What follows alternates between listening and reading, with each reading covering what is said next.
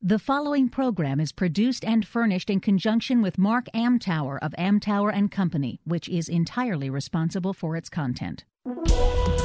This is Amtower Off Center on Federal News Radio, part of the Federal News Network. Every week, author, speaker, consultant Mark Amtower gives you his take on what's going on in the world of federal marketing. Now, your host, Mark Amtower.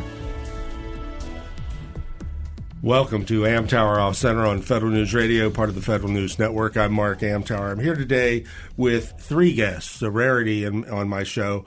But I have my friend Larry Letow, who is the president of LG-TEK, and I have two new guys on the show, Tom Stauber and Mike Chavira, both co-managing partners, I believe, at Axiologic Solutions. Is that correct? Both that is, yes, sir. Co-managing. There you go. So we'll introduce the new guys first. Michael, tell us who you are and what you do. I'm Mike Chavira. I'm co-owner, managing partner of Axiologic Solutions. I'm originally from Wyoming, went to the University of Wyoming, went into the Navy, and then when I got out, I ended up in the D.C. area and got my master's, and that's where I met Tom. Okay. Where'd you get your master's? UVA. Okay. I've heard of that. So obviously you heard Mike spiel, so we share, obviously we co-own the same company, went to the same grad school. I did my undergrad at Army, so beat Navy. This will air after the game, so it'll sound really good or really bad, and we'll find out how that works. But yeah, we've been doing the Axiologic Solutions thing for about 9 years, and it's been good, and we're happy to be here to talk about some of the issues surrounding today's topics. Okay, so what, without being too specific, considering the client, what does Axiologic do? So where Mike and I met was at a University of Virginia. It's actually Accelerated Systems Engineering Master's Program. So what we did was a year or two after we graduated, we got together and we put this together and said we want to provide a systems engineering services focused company to support kind of the federal environment. And since we've kind of narrowed down to the intelligence and defense focus, so what we do is we'll focus on things. A lot of people are familiar with the systems engineering V for lack of any other type of example. But what we do is we focus on conceptual pieces of particular challenges of a client, and we take that all the way through to a handover to operations and sustainment and maintenance, that kind of function. So we don't do those types of things, but we're focused on requirements, planning, strategy, architecture, high-level engineering, and those are the services that we do, largely with systems tied to IT. But sometimes we'll get into other things like logistics and HR, if those systems are appropriate for our solutions. And what I'd like to add on to what Tom just said is that I look at system engineering as a decision science, and we go in, we bring in a bunch of different tool sets to help solve various problems. Tom is right. We usually focus on the left-hand side of that V, but we look at risks, we look at requirements, we look at different strategies and how that aligns to the mission of the organization overall. Okay. And that's how we made a name for ourselves. Larry? Yes. How you doing? Good. Larry Letow, been with LG-TEK for about 6 months. Previous to that, I was with another government contractor, which we recently sold off. So now I'm here, and the IC world is so different, compared to any other government agency, and I think that's what we're here to talk about. But, came up through the Maryland schools, graduated University of Maryland. Where does LG-TEK fit into the scheme of things? Technology company. We've gotten involved in training, linguistics, logistics. We do some technologies with cybersecurity. We do some technical surveillance. We really do a lot of things across the board. Okay, yeah. Elizabeth's been around for a while. Mm-hmm. So technically this is show 5 and the big issues facing small contractors, but the focus for this show is small contractors in the IC. So I've attended a number of events for the IC over the years, but I'm never going to be anything but a gadfly in that community. But the reason I attend those things is I get questions from everybody outside of the IC saying, I have the latest, greatest tool. They really need me at NSA, CIA, NGO, whatever. Get me in. So I'm not the person to get you in, but I need to know the people to get you in. So that's why I attend those events. And I've actually got to speak at a couple of them, which is very cool. But breaking into the IC is extremely difficult. So the government market's relationship-driven. IC is relationship-driven on steroids. So Larry, start off. You've been playing the IC world for quite some time. We met because of that several years ago. So some generic or specific advice to companies that think they want to play here. Yeah, I mean, the biggest advice was you got to find a mentor. You got to find somebody that's going to sort of get you through the process. The process is not only understanding the procurement side, but it's understanding the recruitment side. It's understanding the security side. It's unlike any other agency. So it takes a lot to understand. It takes a lot to commit resources to it. And if you don't have somebody that sort of walks you through it, you're just never going to be successful. Okay. Mike? So when Tom and I got started, we got started in 2009, and it was almost a full Coming year. Up on 10 years. Exactly. Congratulations. Yeah. And so it was almost a full year before we were able to break in. And it was, we're going through our contact list. Hold on. Both of you guys did have experience there. Is that accurate? Yes. Yes. Okay. So I particularly want to drive home this point. Both these guys are graduates of that community, and it took them a year to open a door. So, right. Sorry, because we're looking at, where can we fit in? Where can we get the work? And it was, we used our relationships, and we were able to use, Tom had a contact, and he was able to give us a chance. We got 2 seats. We got 2, we were the first 2 butts in our seats, essentially. That's what we did. There you go. And we worked in the company initially. And so, for that first year and a half after that, initially Tom and I didn't pay ourselves for 4 or 5 months just to make sure that we put some money in the bank. And then after that, we were able to kind of start growing out a little bit. And then these guys were working hard. We can, I always like to say is that we can outwork anyone. And that's what we were trying to do initially. So. Well, your Navy, your Army, which one outworks better? So kind of a rhetorical question. We know the answer to that question, so it doesn't really matter. But looking at it, just expounding on where Mike is to your point, relationship on steroids is good. I don't know if there's that much more on the relationship side than other agencies. There obviously are some barriers to entry, which we'll, I'm sure, get into later in spades. But what we looked at is certainly we had relationships with prime contractors. We had relationships with the customer, and they were aware of what we were capable of. So in terms of that coming in, as somebody looks and says, well, I like Tom Stauber. I want him to do this for me. And then we have a prime that also, at least somewhat, appreciates the fact that I can do that, and we all kind of win, right? Because we're not making it hard on the prime. The customer likes us coming in, and we said, well, we want to do the initial foray in and make it work for you, and not make it hard on anyone else. So when they say we want to bring you in, we're not going to do something outrageous or push something overbearing on them. We're saying, well, just make it work for us. We're going to give you more that you want, and then grow it from there. So it was kind of a grassroots piece initially.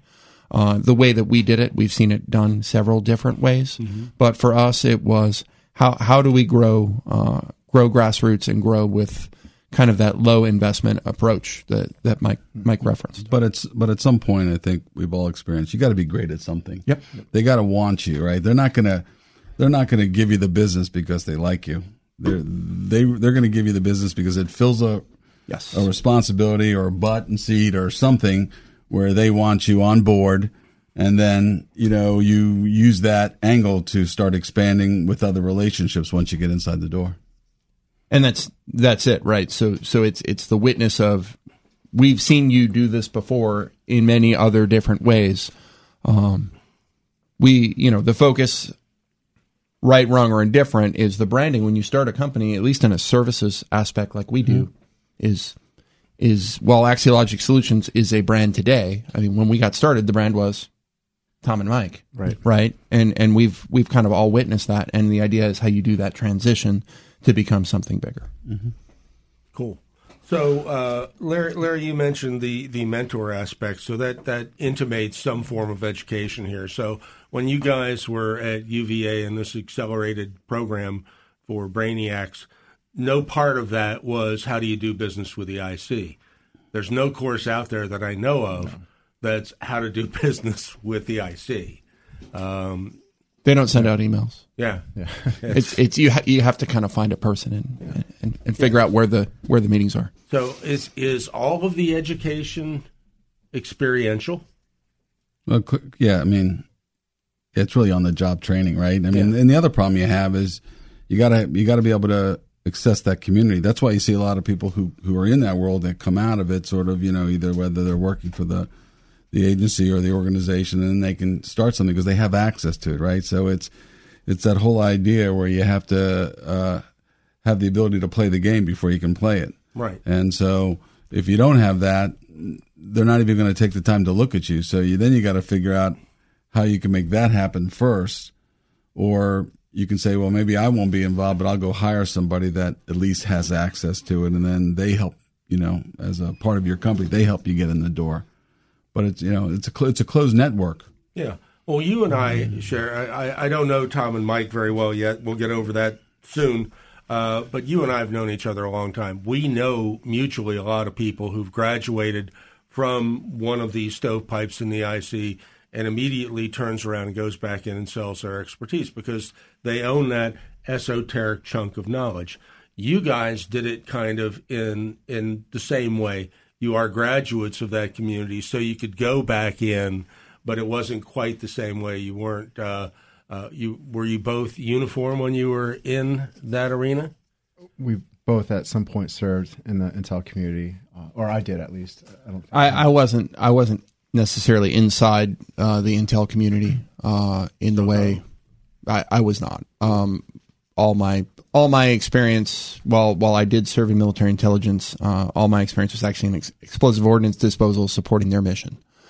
So not as an operator, but on the Intel side. So right. So if I went into an agency maybe once or twice over the course of my military career, it wasn't tied to it. Most of the things that I experienced were after I retired, and then when I did that, I spent a little time, probably about 5 years, going around the Intel community, serving as a contractor after I was retired from the military. So that gave me some time to kind of experience what happened, some of the details around it. But I will tell you that what we learned on the other side of the business, once we got started and got into it, was far exceeds anything that you can learn from an experiential way leading into it. Okay, we're going to take a break. You're listening to Amtower Off Center on Federal News Radio, part of the Federal News Network. I shall return with these gentlemen right after this.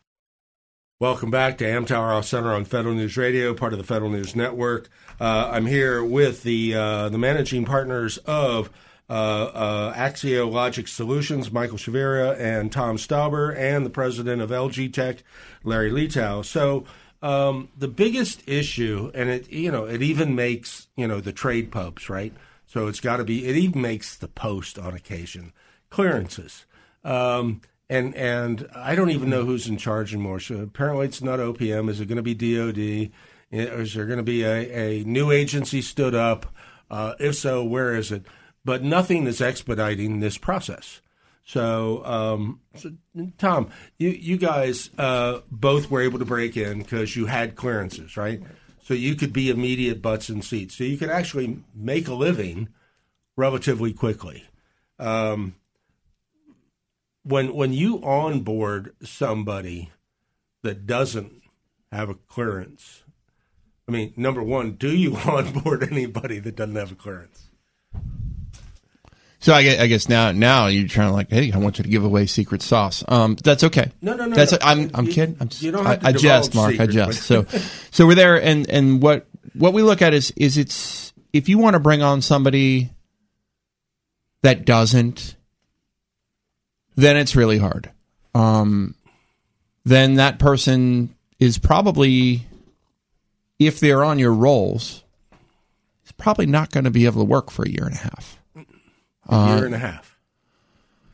It depends on the agency that you deal with. It depends on the job that you deal with. You know, if you're hiring somebody to come in to do, work on, the travel system for the Army with a secret or something like that, which we don't do, you can probably do it quickly. Mm-hmm. If you're dealing with, the highest of the high intel agencies, and the thing is not everybody does it the same way, and for good reason.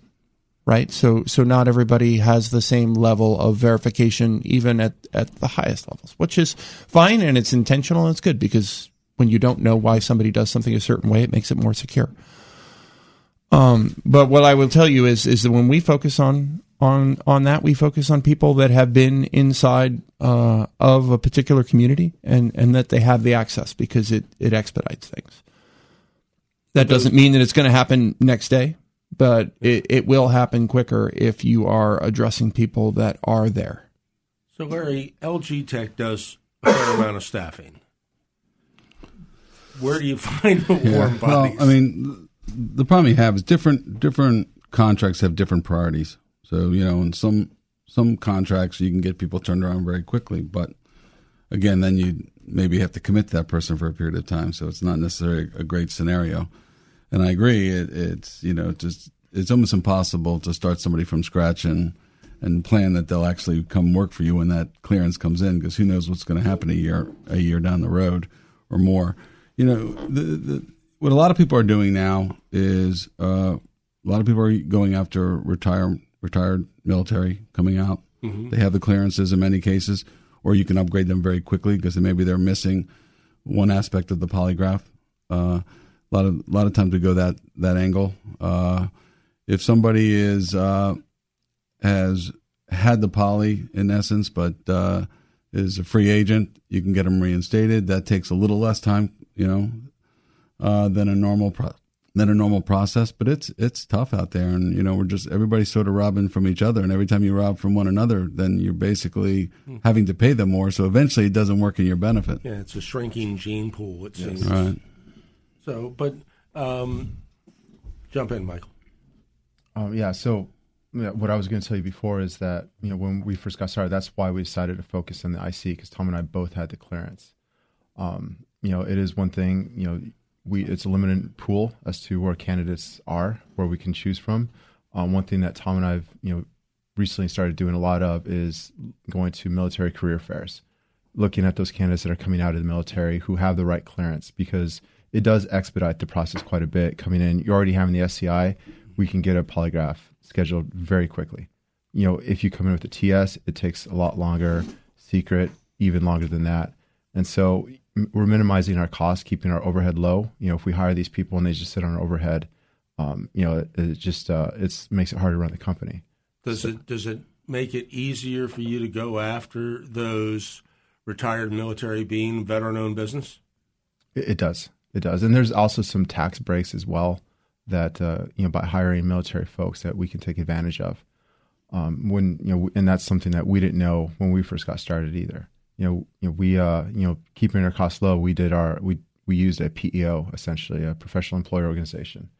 And when you do that, you don't get some of those tax incentives. And so it wasn't until we started growing a little bit, and we had, I think, 20 people working at that point in our company, where we started kind of moving away from that model, and we realized that there's a lot of tax benefits that you can take advantage of. One of those being hiring vets, and that's something that we do now. So we're very well entwined into all the military career fairs in the area, especially the ones that have the SCI. And we're even, as we're starting to expand out, we're making that a big piece of our recruitment process, our staffing plan, as to where we're going to find the right people in a place like SOCOM. So, Larry, I'm assuming you guys do the same thing, but my question next would be, they're cleared. Do they necessarily have the expertise that the contracts call for to go along with the clearances, or are they at this level 3 steps down from where they need to be technically to do the work? It's really tough. Most of our contracts, I don't know if you guys see it on the others on your side, but there's not a lot of patience. So you really have to find somebody that not only has the actual clearance, but then has the right expertise, because they don't necessarily allow for growing into the position. Right. Now, if you have a very large effort and you have where you have some senior folks and some mid-level and some junior, you might be able to bring somebody in and grow them through that aspect. But they expect you to, and once you win an opportunity, they expect you to hit the ground running. There's not a lot of you take a few months, get up to speed, go find your staff, don't worry about it. There's not a lot of that. Yeah.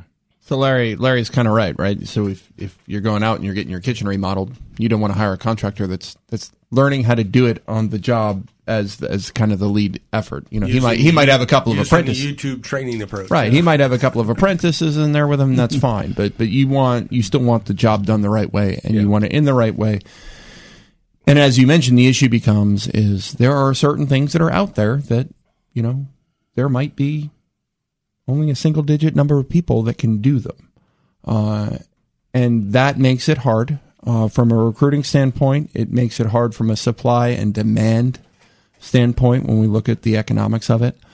And it's one of the things where we need to be proactive, and we need to anticipate requirements and have people trained for, or at least have people in the pipeline for, that they're preparing, that we know what they're going to want. So that's a key to us getting in front of the requirements.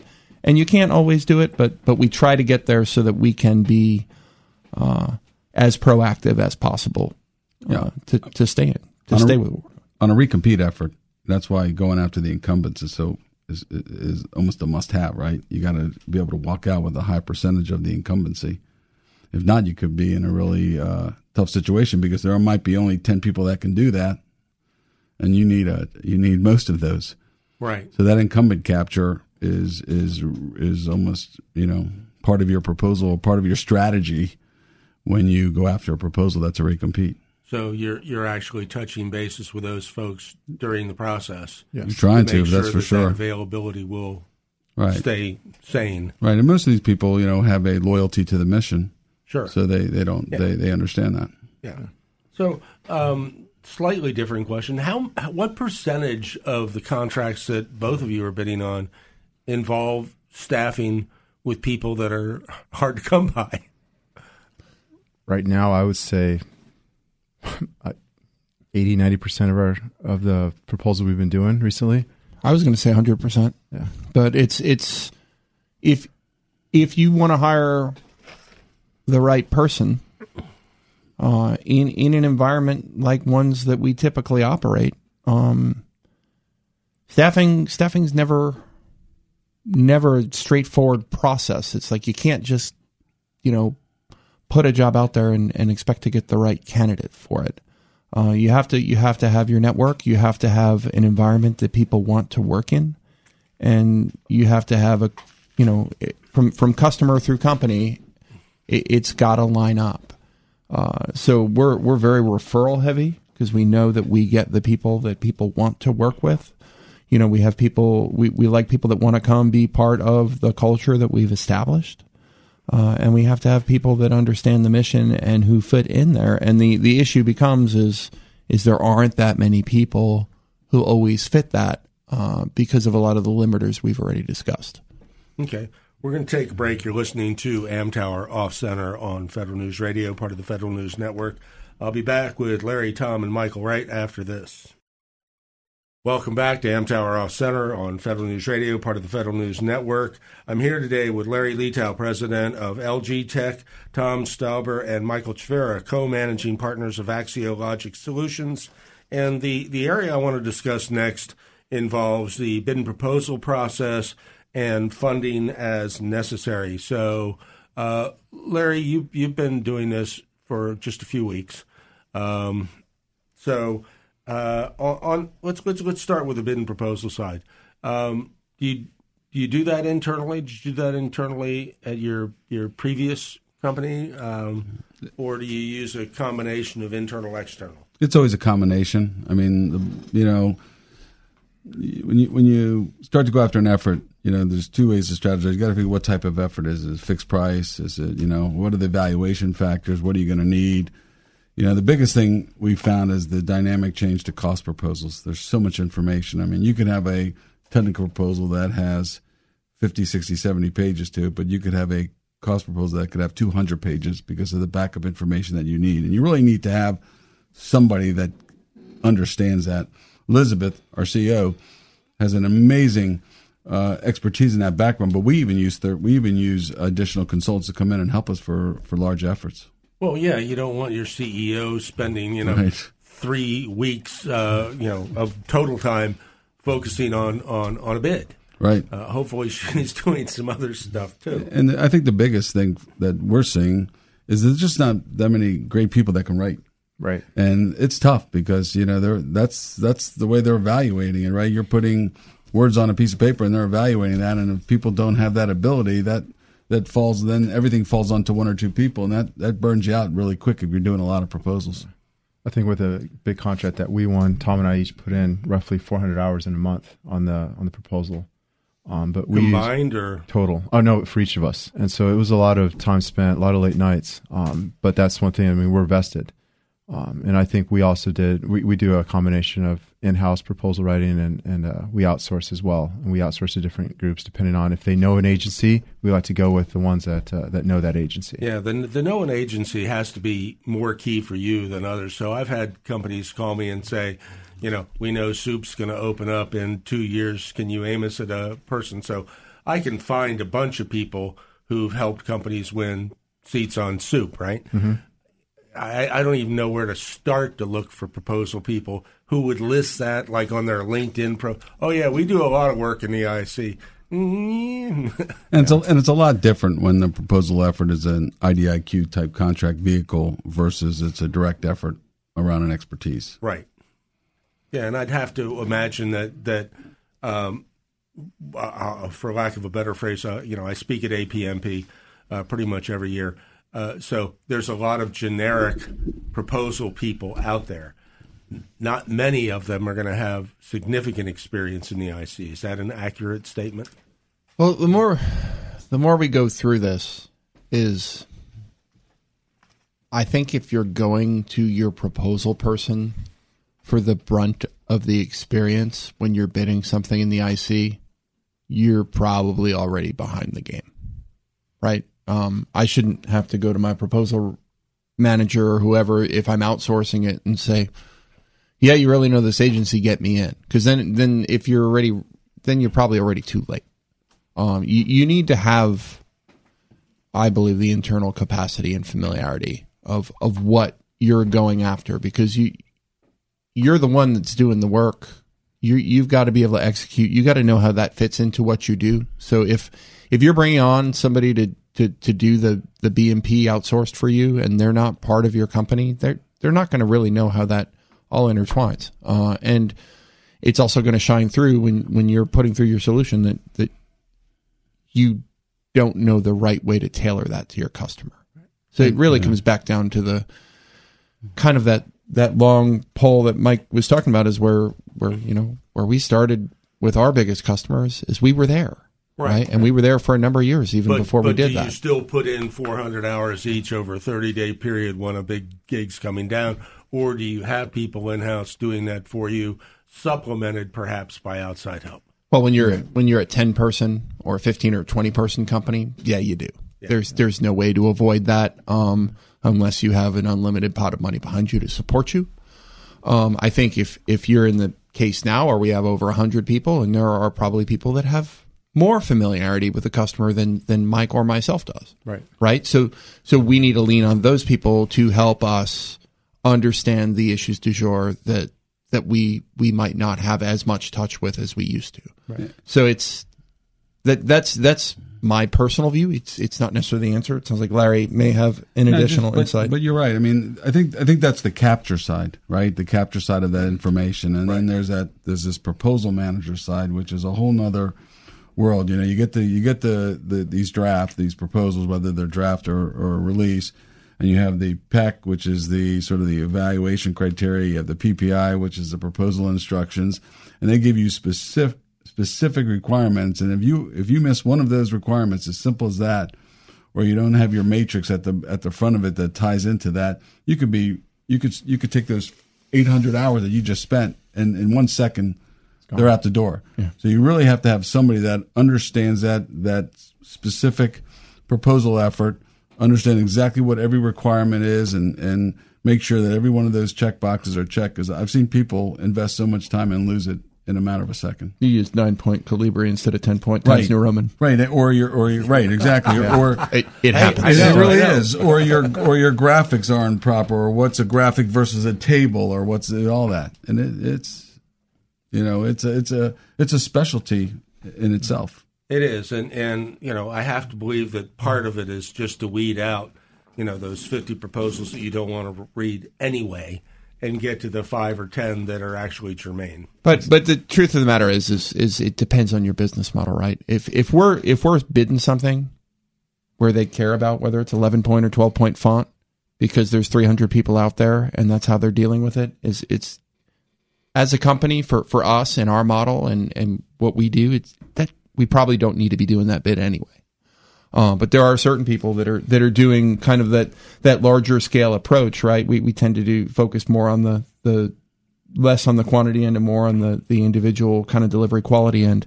So it really depends on your model. So when you ask that question to me, that's why you kind of get the flippant answer to that. But I look at other folks who are doing that, and maybe there is something where you have to do a large scale contract where you're certainly looking at kind of those. It might be a much lower margin but higher top end. So in the end of the day, it's a very lucrative contract. But you have to weigh those things.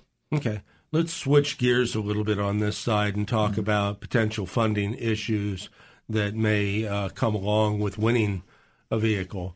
So between takes, we were talking about this. So Michael, you guys, when you were much smaller, right, you set up a relationship with a lending institution. Yeah, the first institution we went to was Bank of America, and that was they had a business person that we spoke to that did banking for businesses. When it came time for us to grow, they wouldn't give us line of credit. I mean, this was during the recession. It was hard, so we ended up moving to another bank. We went to some networking event and we got courted by PNC. PNC was able to give us a smaller line of credit. And it wasn't until we found Zenith Bank, who understands the government, our market yeah, essentially, that was able to give us a substantial line of credit. I think it was initially in the 6 figures, which was able to cover at least 2 months of payroll at that time. But in that time frame, as we were continuing to grow, I mean, we did have to do some factoring because sometimes our growth was outpacing our bank account, and the cash in not having that line of credit was becoming a risk. And so that's why we ended up doing some sort of factoring model where, we would, give this company our invoices and they would give us 80% of it up front and then hold it back the other 20% until we actually got paid by the government. And those are all, I think, growing pains that a lot of companies go through unless they have, a wealthy investor behind them. But that's, Tom and I did it. We bootstrapped along the way. And you're happier as a result. We are. Initially, I mean, it hurt. I mean, like I said earlier, Tom and I, we did not pay ourselves for several months to make sure that our employees would get paid. And, we were the ones taking the hit, but now we don't have to do that. Well, it goes back, when you start off and even to this day, you got to make sure your invoices are great, right? Or perfect. Yep. Because if they reject them, you sort of start the process again. And what's nice about it, at least on our end, for small businesses, that if you do submit your invoices properly, you can get paid pretty quickly. And that helps you from technically always having to go out to a third party or your line of credit. But ultimately, when you win a big opportunity or medium-sized opportunity, you almost have to have something set up in place so that you can handle the growth. Whether you choose to use it or not, just depends on the cycle. And, if you have to hire the people in advance, or you can just do a beginning contract, hey, we rebadge people, then it's a lot easier. Yeah. Okay, we're going to take a break. You're listening to Amtower Off Center on Federal News Radio, part of the Federal News Network. We'll wrap up with Larry, Michael, and Tom right after this. Welcome back to Amtower Off Center on Federal News Radio, part of the Federal News Network. I'm here today with Larry Letow of LG-TEK. He's president of LG-TEK. And Tom Stauber and Michael Chavira of Axiologic. They are co-managing partners. So I want to talk, first of all, about events that revolve around the IC. So I saw Bob Gorley speak about a month or so back, and he said for the IC there's two absolute must-attend events. One is STOTUS, and one is the National Geospatial event, and I forget who was the sponsor of that. But number one, we'll start with Tom this time. Are those must-attend for you?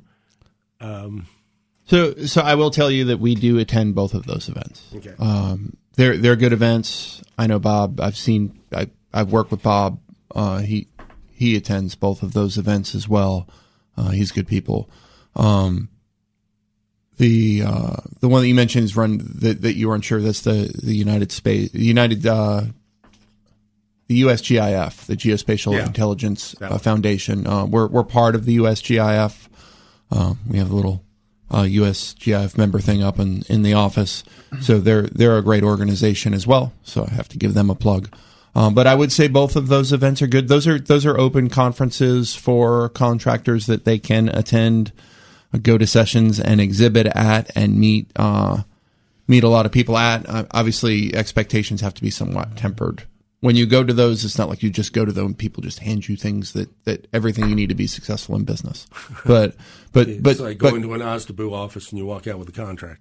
Yeah, it doesn't quite work that way. But there are people who, sure, certainly come in and they have that expectation, and it's not necessarily the way that works. So those types of forums are good. There's plenty of those. There's probably one for every agency or industry that somebody wants to get into, and those are pretty easy to find, that are put on by a company like NCIS or NDIA. You can look across any organization like that does conferences, and they post who they represent and where they are, so you can see if there's someone that you want to work with. But you said something key there. These are open conferences. Was that an implication that there may be events that necessarily aren't open? I didn't necessarily mean that comment that way, but certainly, there are certainly conferences that will limit attendance. Okay.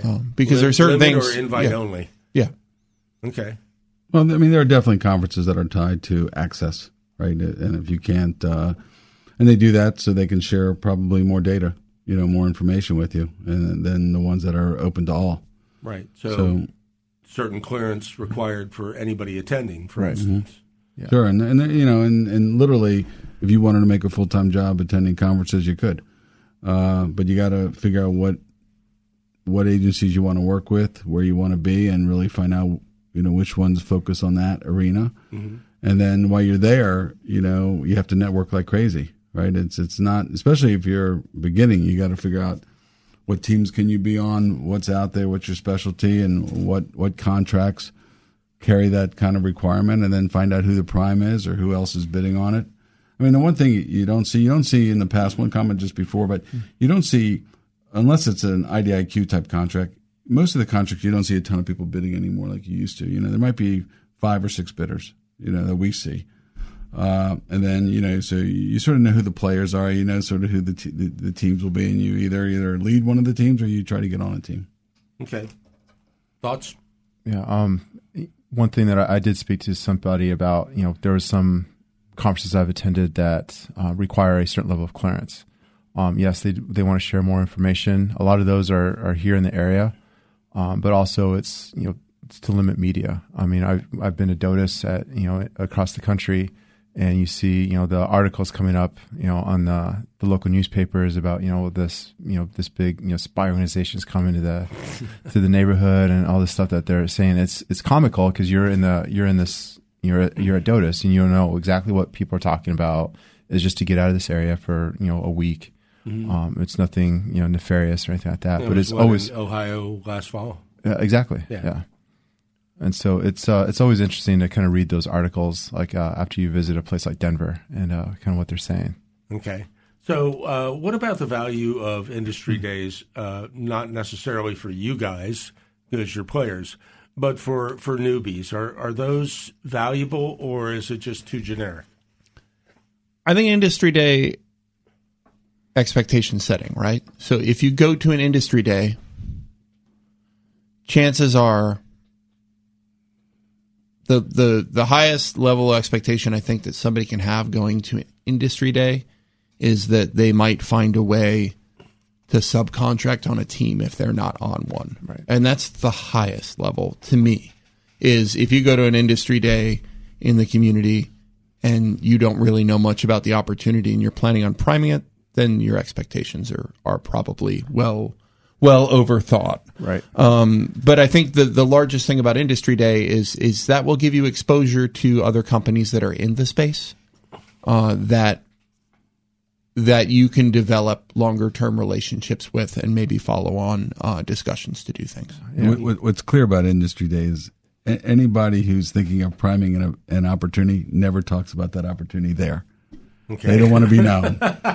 So that's, you sort of know if somebody's you think going after it, they don't want to talk about it, they're probably going after it because they don't want to ask any questions that might provide any insight to their strategy or to help somebody else's. And I would also add to it, is like if you're going to invest the money, you need to go with the purpose. Networking is great. You can do a lot of networking in this area as well. But I would go for a purpose. Like you want to go meet a certain person that's hard to speak to. You want to go meet a certain company. Don't waste your money if you don't go without a purpose. Right. So let's take the flip side of that. There are networking venues for the IC, and I don't want anybody to necessarily name the key events, but in my neighborhood, I'm literally 10, 12 minutes away from Fort Meade. So there's a couple of spots there. There are two major networking venues for contractors that are already there. Well, let me put it this way. There's two that I know of, and not being in that community, there's probably several others that I'll never know about. So the fact that I know that there's at least two is, nice, but I don't do work there. So for where you guys, Michael and Tom, where you do business, are there venues where it is contractor only type environment that you can network at? There are, and it changes over time. Right, so we've been there. We've seen existing groups. We've been part of groups in their infancy when they've started up. Mm-hmm. The problem is I think those groups have a life cycle, and what happens is you have a group, you pull it together, you have a purpose. It has a value. It gains traction, and then over a period of time, it kind of assimilates into what everything else is, and we kind of refer it off air to kind of how it becomes discussions that aren't focused. What I can say is some of these groups are good, and won't necessarily go into details here, but there are groups where you get a large enough constituency that's not too large that represents the kind of the swath of an organization that some of the government folks might want to come talk to, just because they can get out their word to industry so that folks understand what's going on. So that's great, especially if a contracting officer come out and says, this is going on, you need to do this. And then that's a good way for them to get the words out about what is going on in their agency and perspective to a lot of the to industry. Well, the two that you alluded to on the Fort Meade side, they've been around for a long time. Right. And a lot of occasionally the players change, but you go there and they talk about what's out there and who's going after it, who might be, and I think that's why they keep it very close knit, and it's very tough to get into these type of events because there is a lot of sharing and sort of everybody's sort of quote unquote under an NDA type environment. Right, and everybody pretty much knows each other. Right, and but God, they've been around for 15 years at least. Yeah, the fact that I was invited to speak to one was a major surprise to me. So, Michael, any thoughts on that one? No, it's just like I agree with Tom. I think we've been part of several of these groups. When we were smaller, we definitely both attended as we started to get older, as we started to grow and get older in our company. It's something that Tom and I will start giving that responsibility to other employees. But yeah, they definitely have a life cycle. I think, as you're first getting started, they're a lot more valuable. Knowing those opportunities and knowing what's coming down in those agencies. And as you start to expand out, you should already know what some of those opportunities are and already having a clear idea as to kind of what your approach should be, whether you're priming, subbing, bidding, not bidding on those different opportunities from your own agencies that you're supporting. Okay. I'm going to go down the line here and ask for final advice for anybody who's trying to break in. Tom, lead off. I think the number one thing is don't jump in blind. Make sure you know what you're doing. Make sure you have some familiarity with where you're going. Kind of the issues that we've seen is we've seen a lot of ways not to do things. Well, we've seen a few ways to do things. But one time the one times that Mike and I look at each other and say, this, we worry about these guys is when folks just kind of jump off the deep end and say, we started a company, we're going after work. And like, once you do that, you kind of have to build up the familiarity with a customer. At least in our environment, you can't go in cold and just expect to win. I'm not saying that nobody's ever done it, but the key piece is build up your knowledge, build up your relationships, and build up your experience, so that when you do it, you're familiar with where you're moving into familiar territory. Right, Larry. Be patient. A lot of hurdles. It's going to take a long time. Doesn't happen very quickly. And find somebody to help you through the process. That mentor factor. Michael? I would say stick with what you know. When you start a company, it's very easy to get inundated with, all the different pieces of running that company. Outsource the accounting. Don't get office space. Those are some things that I've seen a lot of other companies, when they get started, they get office space right, downtown DC. And it's not, that's expensive. That increases your overhead immediately. And don't do your own books. I mean, that's, you were an accountant, you're not a CPA. There's people who can do that, offload that risk. So just stick with what deliver to the client and deliver an exceptional product or service. But let's let other people kind of come in and help you. Cool. So. Gentlemen, thank you very much. Can I do a quick plug? Yeah, sure. Just want to let everybody know let everybody know on April 25th, we're going to have the National Cybersecurity Hall of Fame event in Maryland at the Hotel at Arundel Preserves. It's going to be sold out night, 350 people or more, and we are going to have probably around 5 people inducted. It's always a great event and a must be at. Need a clearance to attend? No. I can come. I'm one of those people who couldn't get cleared anyway. Misspent youth. We won't go there. Gentlemen, thank you so much for coming in. Thanks, Michael Mark. Chavira and Tom Stauber of Axiologic and Larry Letow of LG-TEK. Greatly appreciated. This is not my day job. I advise companies on all aspects of marketing to the government. Most of my advice does not apply to the intelligence community, but I can introduce you to a few people who can help you break into the IC. So drop me a line at mark@federaldirect.net, and thank you very much for listening to Amtower Off Center. You've been listening to Amtower Off Center on Federal News Radio, part of the Federal News Network. Tune in Mondays at noon or subscribe to this show on iTunes or Podcast One.